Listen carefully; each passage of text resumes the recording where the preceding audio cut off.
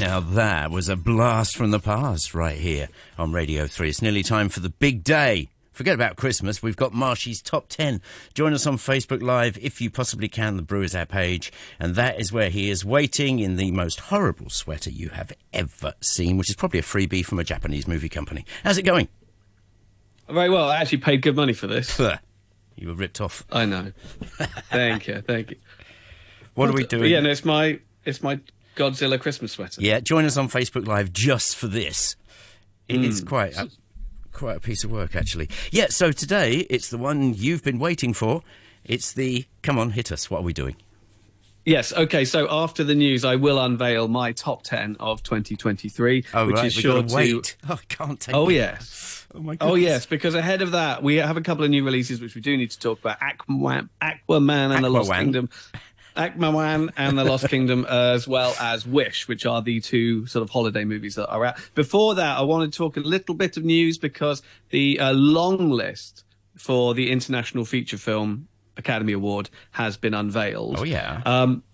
You may remember earlier, sort of last week, there was a bit of a kerfuffle in Hong Kong when Hong Kong's entry got disqualified. For breach of the rules, breach of submission rules. Go on. Whereas it turned out that the film that was submitted, somebody on the voting committee was involved in the film, was a star and a producer of the film. My goodness. And so, yeah, I say, which is a bit kind of. It's a bit kind of like silly, really. So what happened is that the film was disqualified because they were like, you can't vote for your own movie, and swiftly on. Exactly, and they decided rather than to submit like whatever was in second place on the list, to not submit anything at all. And I thought that was a very, very silly decision, quite frankly. Was that a Teddy out of pram moment, really? Or is it that that's all they had, I suppose? I don't know. The argument was that the film that was submitted had such a huge percentage of the votes that anything else would have, wouldn't have rightly represented the views of the submission board or whatever. It's like, fair enough, but you messed up.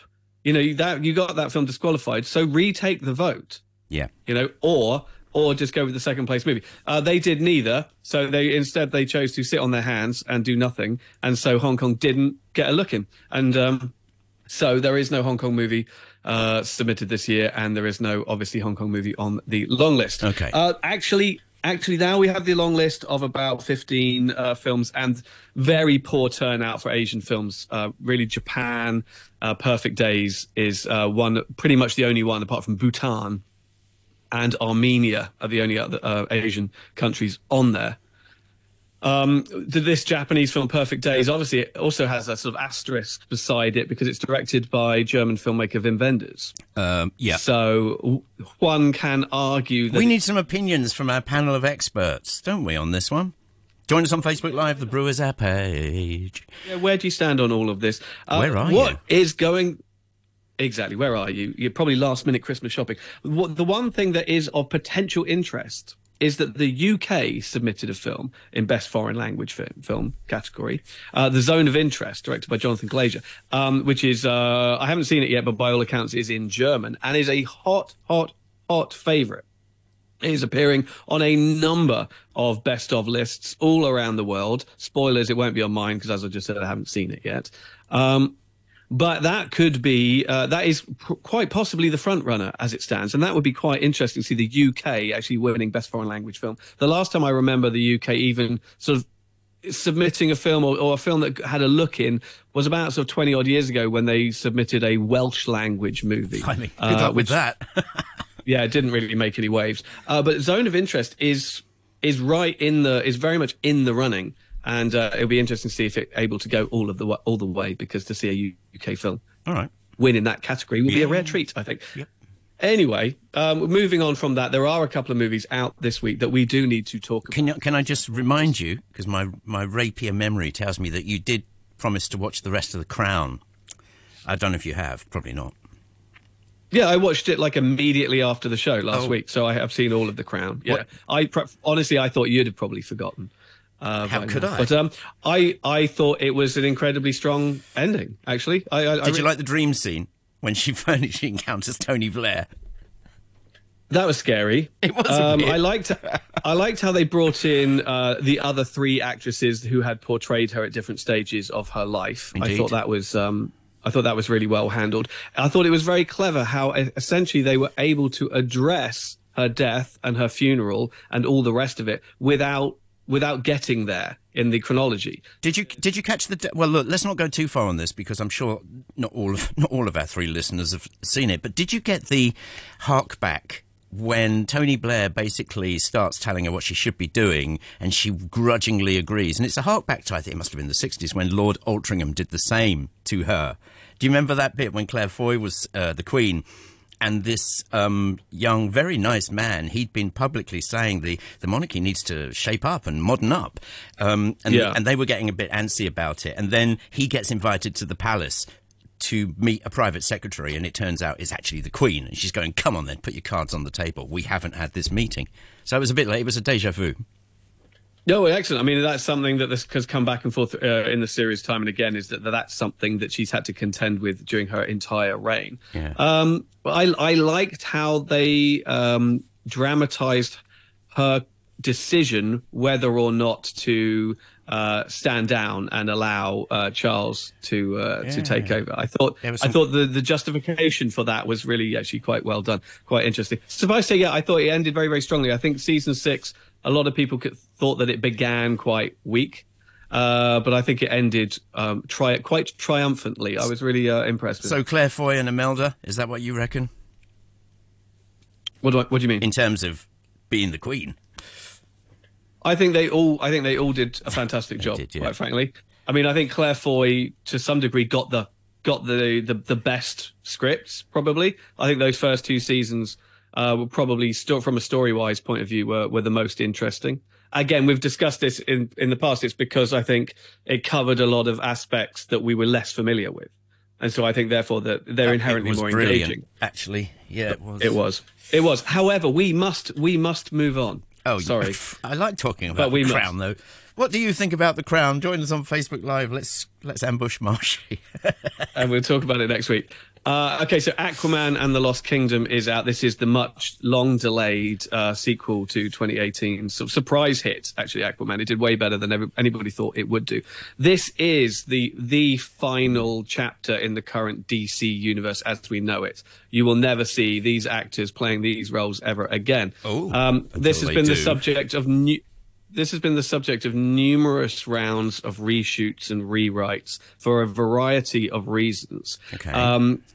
There was obviously the pandemic. There was the whole Amber Heard thing with Johnny Depp, where she was. Did you hear that? What was that? That was me yawning, graphically. Well, it's yes, it's boring, but it's also very much part of the story here.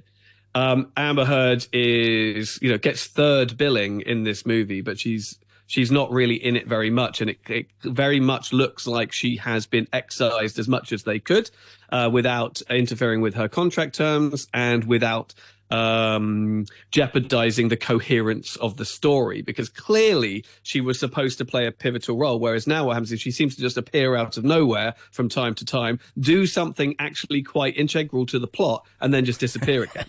And you're kind of like, oh, okay, interesting. And also there is the whole thing that this was supposed to come out before The Flash, which, as you remember, came out 6 months ago. Yeah. And therefore they were tying in this whole multiverse thing with different incarnations of Batman show up.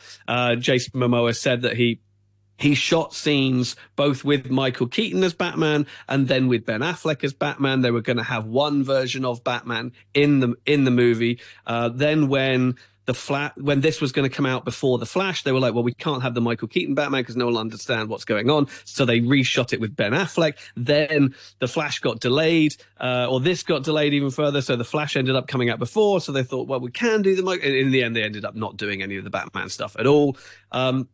Suffice to say that this is a bit of a hot mess when it arrives.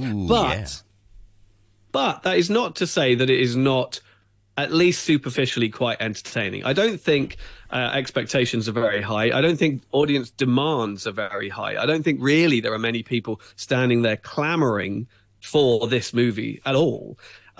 However, Jason Momoa does have a sort of an undeniable charisma to him. He is very watchable. He has made the character very likable. It was kind of a joke character back in like the sort of 60s, 70s. It was a bit of a sort of the butt of a lot of jokes. He was just this weird guy who could talk to fish. He has made the character an interesting character.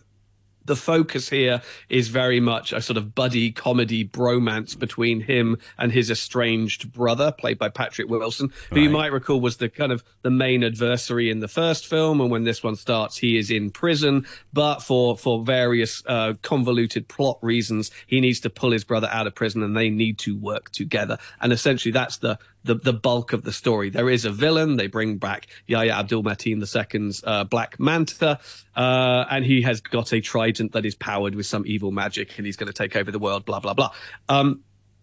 So there are a lot. It feels very choppy. It feels like it has been rewritten again and again and again. It has been re-edited again and again and again. They have gone back and reshot stuff. But when it's on point, and I think the strongest stuff is the sort of buddy comedy between Arthur Curry and his brother Orm. It intermittently entertains, but for a movie this big and this expensive, that's not enough. And this is very much the DCEU as we know it, going out with a soggy whimper rather than a bang. You've been working on that all morning, haven't you? Join us on Facebook Live if you want to say hi to Marshy. Needless to say, Steve and Greg are both commenting on there about, guess what? The Crown.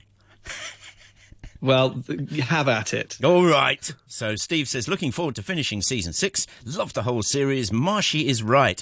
First 2 seasons were the best. And John Lithgow was spot on as Winston. And then Greg says, huge fan of The Crowd. Huge fan of The Crown. Got 2 more episodes to go in the final season. Best thing on telly in a long time. And he says he loves your sweater. Merry Christmas. In Thank you very much. I Katakana, no less. Is that where you are? In a couple of minutes. Where is he? Katakana. Yeah, I wonder if that's the language he's speaking in. Anyway, Greg, good on you. Good for getting in touch. Yeah. Wonderful, wonderful. Message me okay, about so just a couple of minutes before the news, very quickly want to talk about the other big sort of family Christmas movie that is out, which is Wish. Which is the big new animated Disney film that is supposed to commemorate 100 years of Disney. This is supposed to be the culmination of 100 years of animated work. And so it's understandably, they have taken as a central conceit the Disney mantra, if you like, when you wish upon a star. And it's the story of a young girl in a sort of magical kingdom who makes a wish upon a star, and it gives her kind of special powers that she is able to use to overthrow a corrupt patriarchy. It's very generic. It's very kind of underwhelming. It has obviously sort of talking, singing animals and walking trees and evil kings and a nice family and a magical star. And, it has all the ingredients, as you would all say. All the eggs, but no omelette. There you go. And for once, I agree with you. It's really sad to see that, a powerhouse like Disney commemorating such an impressive milestone in their history deliver such a damp squib. All I can say is this is good news for Aquaman. It's definitely the better of the 2 movies, but that is a very low bar indeed. Fair play. All right, then. Well, you've got 2 more minutes because we had 3 just then. Oh, okay. Well, what I can do is tease the fact that after the news, I will be unveiling my top 10. Explain exactly what your okay, well, my top 10. I like to keep the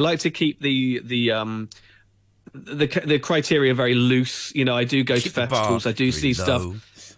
I like to keep the bar low, but I like to keep it loose. I mean, it doesn't have to have had a theatrical release in Hong Kong to qualify, because a lot of the distributors drag their heels and wait till the early months of the following year during awards season in order to release awards contenders. If I've seen them and they count as 2023 movies, I'm including them. Sorry, but that's just how it goes. I can do a quick honourable mentions before we get going in no real particular order, but 15 to 11. Well, look, let's cut to the chase. Find a really little-known Korean art house indie, and that will be number 1. Well, yeah, don't spoil the surprise. But okay, so in no particular order, but 15 to 11, Anatomy of a Fall, Dream Scenario starring Nicolas Cage, Napoleon, Ridley Scott's great big war epic. Oh, yeah.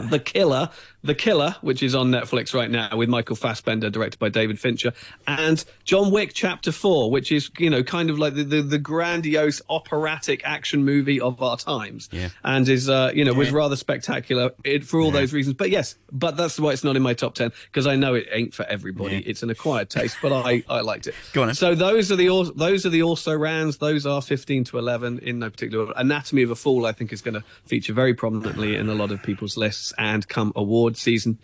Dream Scenario is a Nicolas Cage movie which is opening here first week of January, which I saw the other day and actually found it quite delightful. Napoleon, I'm surprised, hasn't been embraced as warmly as I thought it might be. Too much fighting. You never often hear people say that, do you? Too much fighting, not enough loving, I guess. Too many knots.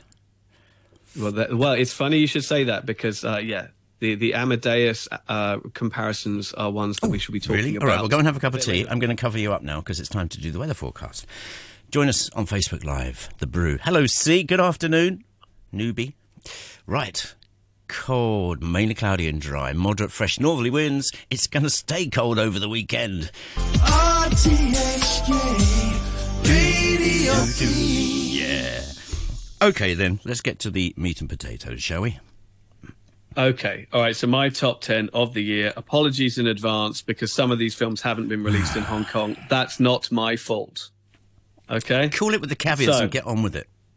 Okay. So at 10 is The Iron Claw. This is a new movie from Sean Durkin. This is the true story of an American wrestling family, the Von Erich family, who sort of rose up through the 1980s and changed the face of American wrestling as we know it. I know how that sounds. It doesn't sound like a movie I would be interested in either, but it is, and it works. Zac Efron is transformative as Kevin Von Erich, who is kind of like at the center of this family. Him and his brothers have been pressured into the sport by their father. Their father was a notorious wrestler. Yeah. Fritz Von Erich, back in the day, he had a signature move called the Iron Claw, where he clamped his hand over the guy's head and squeezed him into submission. So the Iron Claw is not only so the title is not only referring to that signature move, referring to the kind of inescapable grip that the father has over his sons and the influence he has over them, but also the family becomes convinced that they are cursed and that there actually sounds quite good. I half take it back.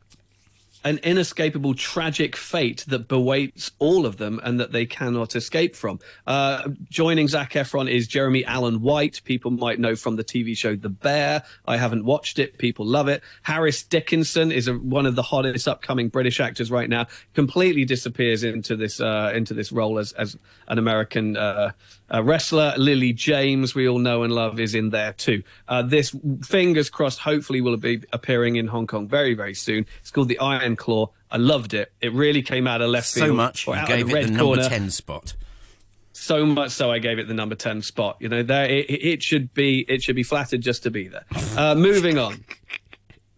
This is another movie that I knew nothing about, sat down and watched, and it blew me away.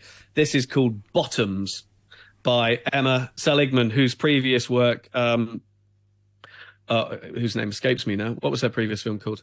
It was called Shiva Baby, was a big sort of indie hit. So Bottoms is an American high school comedy about two teenage lesbians played by Rachel Sennott and Ayo Adebiri. They are losers. They are bottoms. They are at the bottom of the pile. They are unpopular. But they both have crushes on the two most popular cheerleaders in school. So they devise this ridiculous idea that they are going to start a fight club at their school. Okay. What it's going to do is they're going to pretend that what it is about teaching girls self-defense. It's about teaching them empowerment. It's a way for them to keep the jocks and the football team at bay. All these horrible testosterone-fueled boys who are circling them all, when in actual fact, the girls have an ulterior motive. It's really because they just want to get close to and hopefully make out with the cheerleaders. Right. So It's such a ridiculously harebrained idea, and that is just where it jumps off from. Everything that happens is completely out of left field. Surprise after surprise. It goes into some very bizarre, very dark territory. If you like teen high school movies like Heathers or like election movies like that, this is definitely worth seeking out. It is called Bottoms. I thought it was brilliant, subversive, breaks the mold. It's number 9. He's doing his top 10 of the year. If you're listening on Gas Radio and you've got a few minutes spare, join us on Facebook Live. The Brew is the page, because love to hear what you think about his selection, which is going to get good, I assure you, but not in the way he thinks. Go on. Well, we all know where you stand. At number 8, we have a Crown connection here, you'll be happy to know. At 8 is Saltburn. Another film hasn't opened in Hong Kong yet. It will be coming very soon. It is the sophomore feature, as they say, the second film from writer-director Emerald Fennell. Emerald Fennell won the Best Original Screenplay Oscar in 2020 for her movie Promising Young Woman, which was very high in my top 10 that year. She also played Camilla Parker Bowles in seasons 3 and 4 of The Crown. This is her second feature. It is about set in Oxford University. Barry Keoghan plays Oliver Quick, who is a young northern lad from a working class family. He's actually like a foster child. He's had it really rough. He gets a scholarship into Oxford University where he immediately feels out of place. He's got to justify his own existence at every turn. He gravitates towards the very sort of stuffy, handsome, aristocratic Felix, played by Jacob Elordi, and slowly ingratiates himself into his social circle and is invited back to his family estate of Saltburn for the summer, which goes pretty crazy. Right. This has definite elements of Pasolini's Theorem. There's also elements of Patricia Highsmith's The Talented Mr. Ripley. You know, it's all about, you know, some kind of con artist who ingratiates themselves into a very sort of wealthy, well-to-do aristocratic community and proceeds to exploit it for his own personal gain. Rosamund Pike, who plays Felix's mother, is phenomenal in this. Great. She's absolutely brilliant. She is worth the ticket price alone. It goes into, again, some very weird, very dark territory, but that's just the kind of stuff I like. So that is Saltburn, and that is number 8. Brill, remind us, 10-9 now. Again, keep doing the reminders. Sell, sell, sell. Okay, so at 10, The Iron Claw. At 9, Bottoms. At 8, Saltburn. Now at number 7, All of Us Strangers. This is the new film from Andrew Haigh, a very sort of accomplished British filmmaker, and stars 2 of the hottest British actors of today, Andrew Scott and Paul Mescal. You sound like you're selling cars. Get a grip.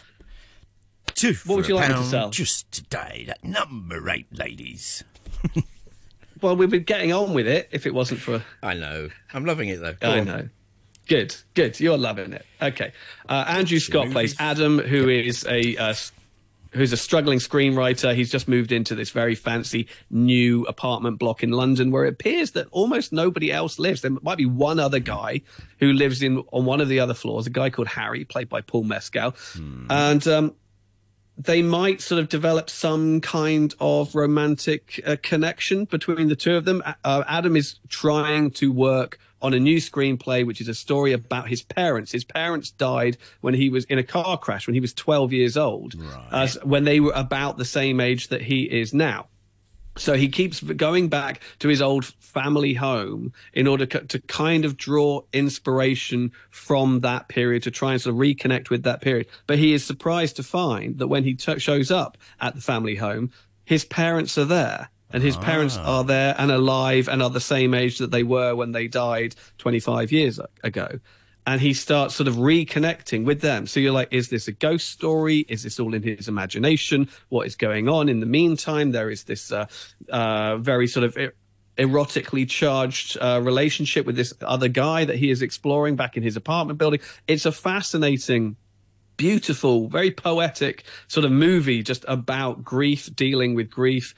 You realize quickly that Adam hasn't really addressed the tragedy of his parents' death sufficiently. I was surprised to learn that it's actually based on a Japanese novel, or inspired by a Japanese novel that I read way back in the day, called Strangers by Taichi Yamada. It only takes one of the key conceits from that story. So it's actually very, very different. And that was far more of a straight up kind of horror movie. This is far more of a drama. It certainly has been doing well with the queer community for very obvious reasons, but there is so much more to it that it really has a universal appeal. I found it quite sort of beautiful, life affirming, considering what it's about. I thought it was great. It's called All of Us Strangers. That is number 7. At number 6, now this movie has been sitting there pretty in my top 10 since the very, very start of the year. This is a movie that I saw way back in January and has really stayed with me. It's a movie that I didn't think would be for me at all. This is a Japanese anime based on a really popular, long-running manga series and anime series. It's called The First Slam Dunk, and it's about high school basketball. Right. I know. I can see your face, and I felt exactly the same way going into it. But it is absolutely phenomenal, not least because of its, its animated style, which is hand-drawn 2D animation, 3D CGI animation, but also motion capture. So it took actors, doing all the moves and whatever, and scanned them in order to create a sort of a flowing, realistic, tactile, energetic portrayal of basketball. It's got some of the most innovative and complicated basketball plays in the movie that I've ever seen. Because it's animated, so you don't need to actually train actors to do it. But more than anything was just the dramatic structure, the narrative structure of it. The whole movie takes place during a single game of basketball. And I can't remember ever seeing a sports movie that does that before. Normally it's a tournament or it's a season or whatever. The whole movie is one game. But as every play plays out, every character, has a moment, a flicker of doubt in their head, the film jumps to what it is and where that doubt came from, where that inspiration came from. And so there are lots of flashbacks out of the game in order to learn the backstory about the characters. And then it jumps back into the moment and we follow the game in its nail-biting sequence right to the end. I was as surprised as anybody else that this really worked for me. I actually saw it twice in IMAX while it was playing in cinemas. It's actually still playing in Hong Kong cinemas today. It came out in January. I can't think of another movie that has been in cinemas all year. It's called The First Slam Dunk, and it is my number 6. Get on there. All right. Number 5. Okay. This is a movie that came out yesterday. Oh, ding, ding, ding. Yellow card. Go on. What's that then? Well, if it came out yesterday. Yeah. I don't know why, but that sounds dodgy to me. Why? It's still the year, isn't it? We've got another week. It could come out next week and it would still count. This is Bradley Cooper's Maestro about Leonard Bernstein. Brilliant. You see, this is what happens when you interrupt me. You see, I'm just keeping it alive, baby. Is that what you're doing, or you're killing it dead? It's one of the two. Yeah. So this is a Netflix movie. It dropped on Netflix yesterday. People who listen to this show may remember that when Bradley Cooper's first directorial effort, A Star Is Born, came out back in 2018. I thought it was great. I was really impressed with how well he directed the movie, and I thought that was going to go a long way and was going to be one of the big Oscar winners. It ended up getting nominated for a bunch of stuff, but then largely got shut out, except for the best song for that song he did with Lady Gaga. Yeah. He's gone above and beyond with his second film. This is a biopic about Leonard Bernstein, the great composer, conductor, the maestro of the title. It covers about 50 years of his life and career.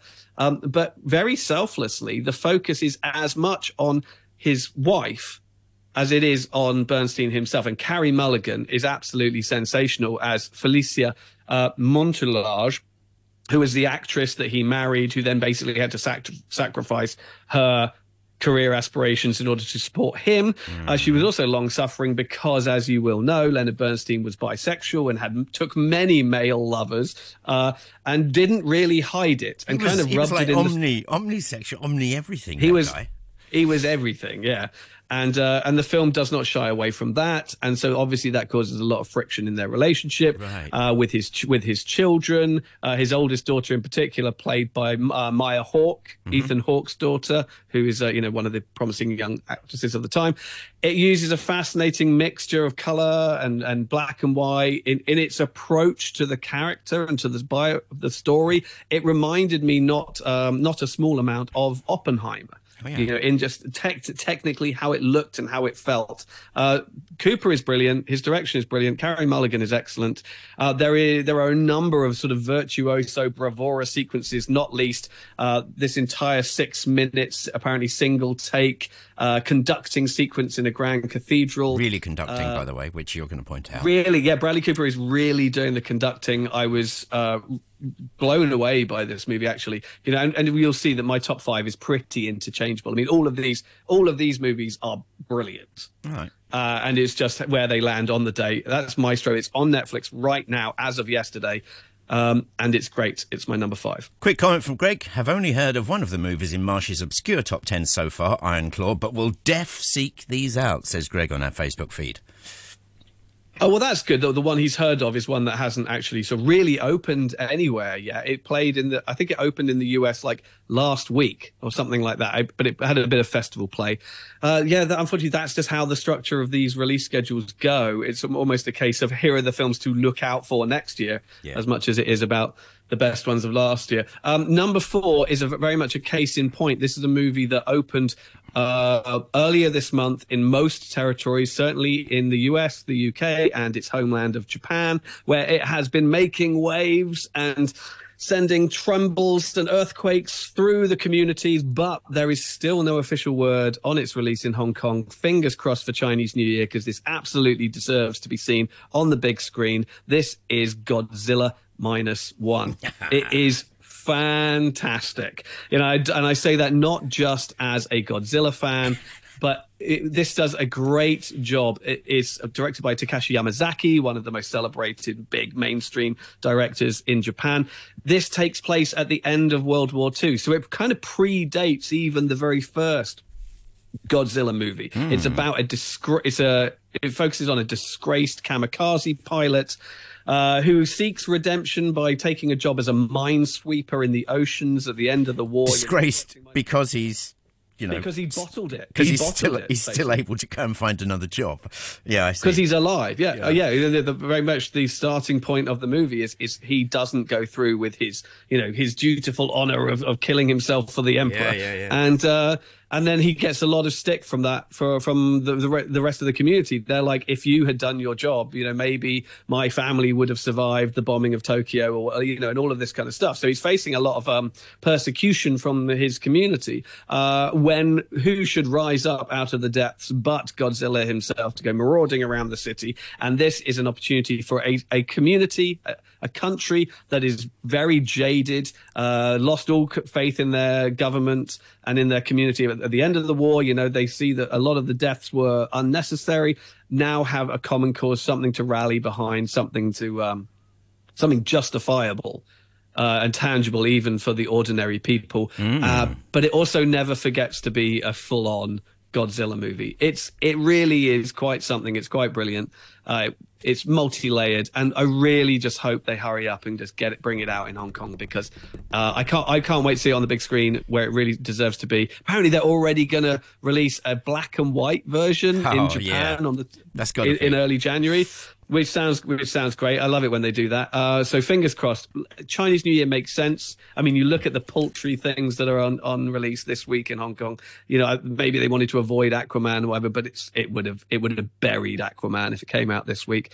We will just have to wait and see. Godzilla -1, my number 4. Okay, number 3, a movie we've talked about quite a lot, Martin Scorsese's The Killers of the Flower Moon. Yep. I think this is shaping up to be a contender for Best Picture and a number of other awards at the Oscars. It seems to have done incredibly well at the award ceremonies that have already taken place. Scorsese in his 80s, still firing on all cylinders. Yes, it's long. It's like 3.5 hours long. But I went and saw it twice. That's the thing. You do know that. You go in knowing that. I went and saw it twice at the cinema, and it flew by. I've seen 90-minute movies that felt longer than this 206-minute movie. DiCaprio is great.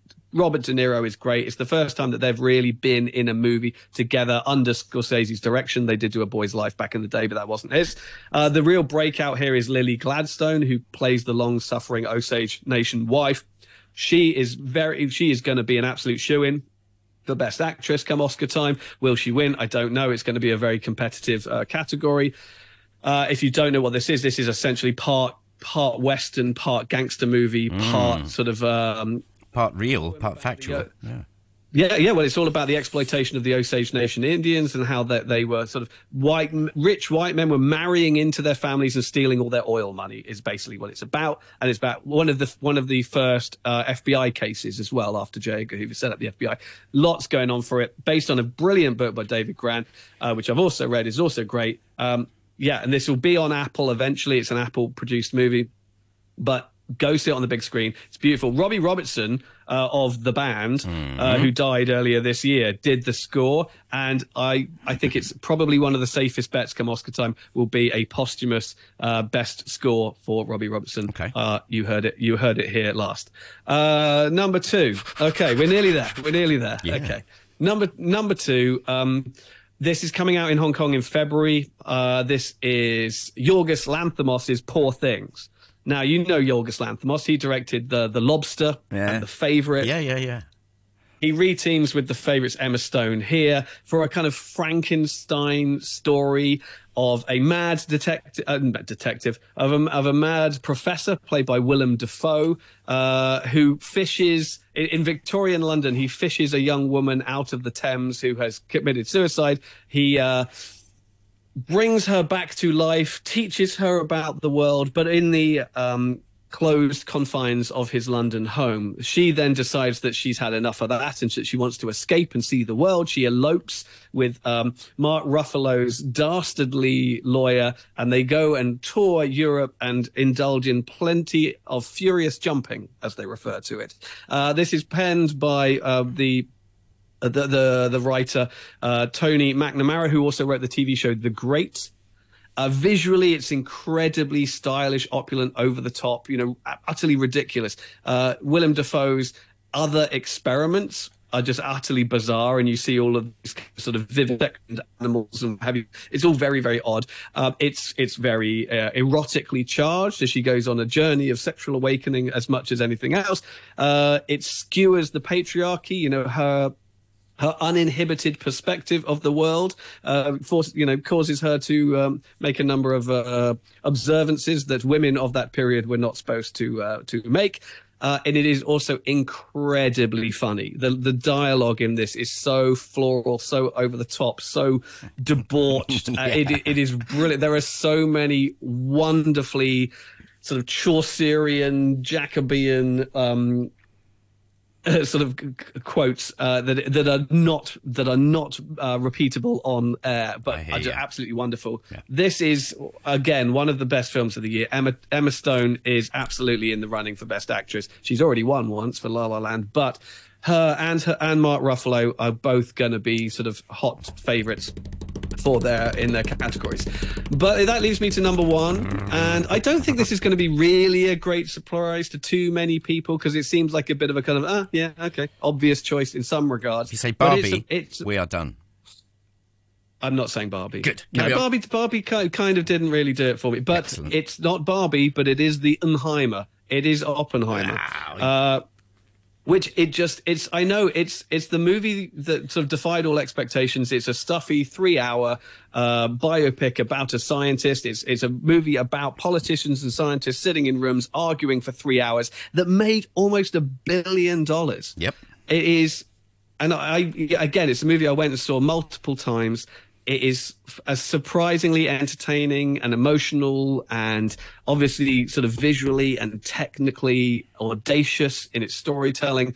By all accounts, Oppenheimer, not a great guy, not a nice guy even. That doesn't make the movie anything less than compelling. Robert Downey Jr., as Strauss as you've never seen him before. Put money on him winning Best Supporting Actor at the Oscars. But Cillian Murphy, you know, one of his very first sort of leading roles in a movie of this scale, absolutely knocks it out of the park. I think this might be Christopher Nolan's year for Best Director, if not Best Picture. I think, you know, there are a number of movies he's going to be up against, but I got a feeling they might just give it to him this time. I'm not a Nolan fanboy per se, but this is this is the movie that just has sat on top of my list since the day I saw it, and I've seen it a number of times, and it's just great. It really is. There you have it, the Marshy Movie Time, #1 this year, keeping it down to standard, Oppenheimer. Let's meet here next week and do some more. How about that? Sure. I would love to hear people's feedback on all of this. Yeah, just check out our Facebook feed. I'm just about to switch it off, but that's when it starts to get interesting. Take care, Marshy. Happy Christmas.